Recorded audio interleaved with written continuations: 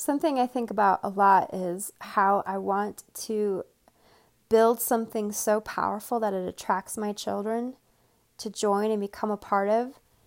So, growing up, my dad was an entrepreneur and we lived on a farm and we worked very hard. And, my brother got involved with drugs at a very young age, and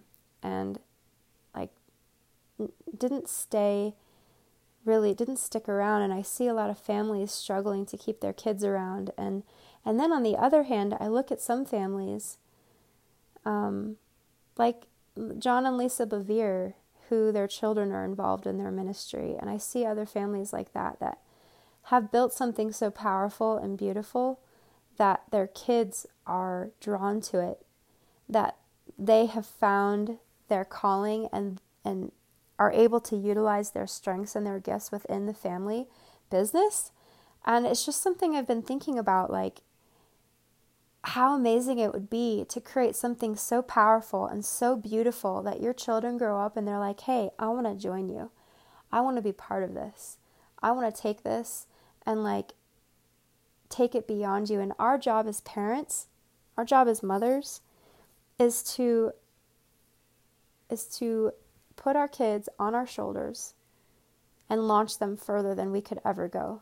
And the best thing we could do is to help them discover their gifts and their strengths, and then create something so powerful and make it beautiful that it attracts them as adults to come and join you and be part of it. And so it's something I'm constantly aware of and thinking about, and I'm constantly assessing the boys, where are they? What are their bents? Where are they drawn? What are they drawn to? What are their strengths? What are their spiritual gifts? What are their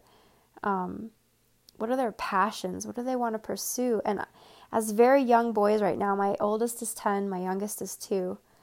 I'm helping them go through that journey even now of really figuring out what makes them come alive. Because my goal is that by the time they're 16 and 18 and they become men and they're ready to leave the home, that they have already gained mastery in a skill and they know who they are and they know what they want, and that I've built something so powerful, that Nathan and I have built something so incredible that it draws them to utilize those gifts and those strengths and those areas of mastery within what we're doing. Not that I wouldn't support them if they wanted to go out and become something else out there, but my dream is to have my family around me. And I can hear some mothers thinking, oh, good luck, especially, mothers who are a step ahead of me. Well, good luck with that. But I see it. It's a vision that I have. It's a dream that I have. And it's something I pray for all the time. God, help me to steward this vision so well and steward motherhood so well that when my children grow up, they're like, Mom, Dad, we want to join forces with you. And so something I want you guys to think about, take some time to think about the future, and don't be so caught up in the now. And being a mother is stressful. We were at a restaurant tonight and forgot the diaper bag, and Asher peed through his diaper, through all of his clothes at the restaurant. So Nathan had to we had a friend with us at dinner. So Nathan loads the baby up into the car seat, takes his friend, drives down to Walmart down the hill, buys him a set of jammies and some diapers at the store, and comes back 20 minutes later to eat dinner with us at this restaurant. But I'm at in the throes too right now of helping the boys navigate frustrations with each other, and the boys fight sometimes, and they need breathing room, or just character stuff, and teaching them to be honest and straightforward. And there's just so many things. Navigating as a parent is, I think, one of the toughest jobs that we will ever be given. Determining and discerning your children and helping to foster them in a way that is unique according to their own unique strengths and gifts and personalities that God has given them. And it's one reason that I'm I don't know if I want any more children, because I really want to be faithful stewarding with the 4 we have and be able to focus on that. But so start thinking about the future a little bit. What do you want for your kids? What do you want for your family? And how can you create something so incredible and so powerful and beautiful that it attracts them?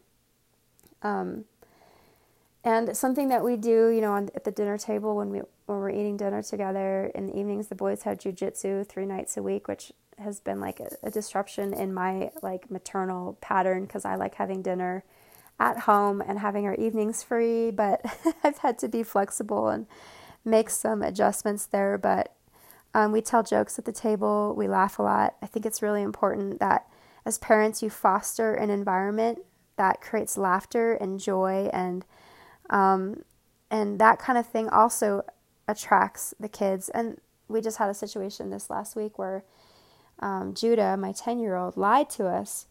And it was something so basic. And I was like, Judah, if you had just told me that you had done this thing, we would have talked about it. But because you lied about it, I had to enforce discipline. And one of my amazing friends, actually, his son had the same situation where he had lied, and he had him sit down and write 500 times, I am courageous and, what's the word? I am courageous and honest even when it's hard. I'm honest and courageous even when it's hard. And so I had Judah sit down and write that out, and it's taking him a couple days to complete it, but I can't remember why I brought that up. But, fostering an environment too where it's safe for them to make mistakes. I think a lot of parents, like, they're so hard on their children that their kids don't feel like they can fail. And to be honest with you, we've been given this gift of parenting and stewardship over these children. And the best place for them to fail is here in the home, because our job is to help train them through those failures so that when they become adults, they will be prepared and ready for the world. And I always consider myself, I am raising men. I tell them all the time, like, you are becoming a man and your decisions matter. And so parents, mothers, as you train your children, remember to train them with wisdom and patience and kindness, and create a safe environment for them to fail and make mistakes. Judah felt so guilty when, like, the truth came out. He was so guilt-ridden for hours. He cried. And I was like, Judah, this is safe. I understand why you did what you did, and I understand why you lied. But in this family, we are men of integrity and honesty, and we do the right thing even when it's hard. And I nurtured him through that. And all of a sudden it was like, Mama, I'll never do that again. I'm so sorry. It fostered an environment for him to be repentant rather than resent. When you train and discipline your children in anger, it causes resentment. But the whole point of discipline and training them is that it would create a heart transformation. A lot of us as parents, sometimes we get frustrated and we address the behavior, but discipline is always about addressing the matters of the heart and helping to bring transformation at the heart level so that they can become changed. And when you bring them to that place of repentance, then they can make the decisions on their own to be transformed. Because if you're trying to force them into transformation, then what you have is behavioral change where the heart is still bitter and upset and restless, and that's where you end up with teenagers who are wayward and adults who they're mixed up inside. And I'm not saying that I'm totally dialed into this. We're in this journey together, women. Like, motherhood is hard, and I make mistakes every single day. And as God has been teaching me what it means to steward, and to parent, I just want to be able to pass these nuggets along to you. And please let me know what your thoughts are. Feel free to email us at connect@thehereffect.com. Make sure you check out the website. It should be up here pretty soon, thehereffect.com. But again, thank you for joining me here at Becoming Her. I love all of you so much. Great things in the works, great things happening. I'll tell you some more stories of this week. This is probably one of the most difficult weeks I've faced in business. I would say even just in this last year, as we've been growing rapidly This was a really challenging week, and I really had to face some tough decisions, and I'll share more of that in the next episode. But we will see you on the next one, and let me know your thoughts. Send us your questions, and I will answer them here in the podcast.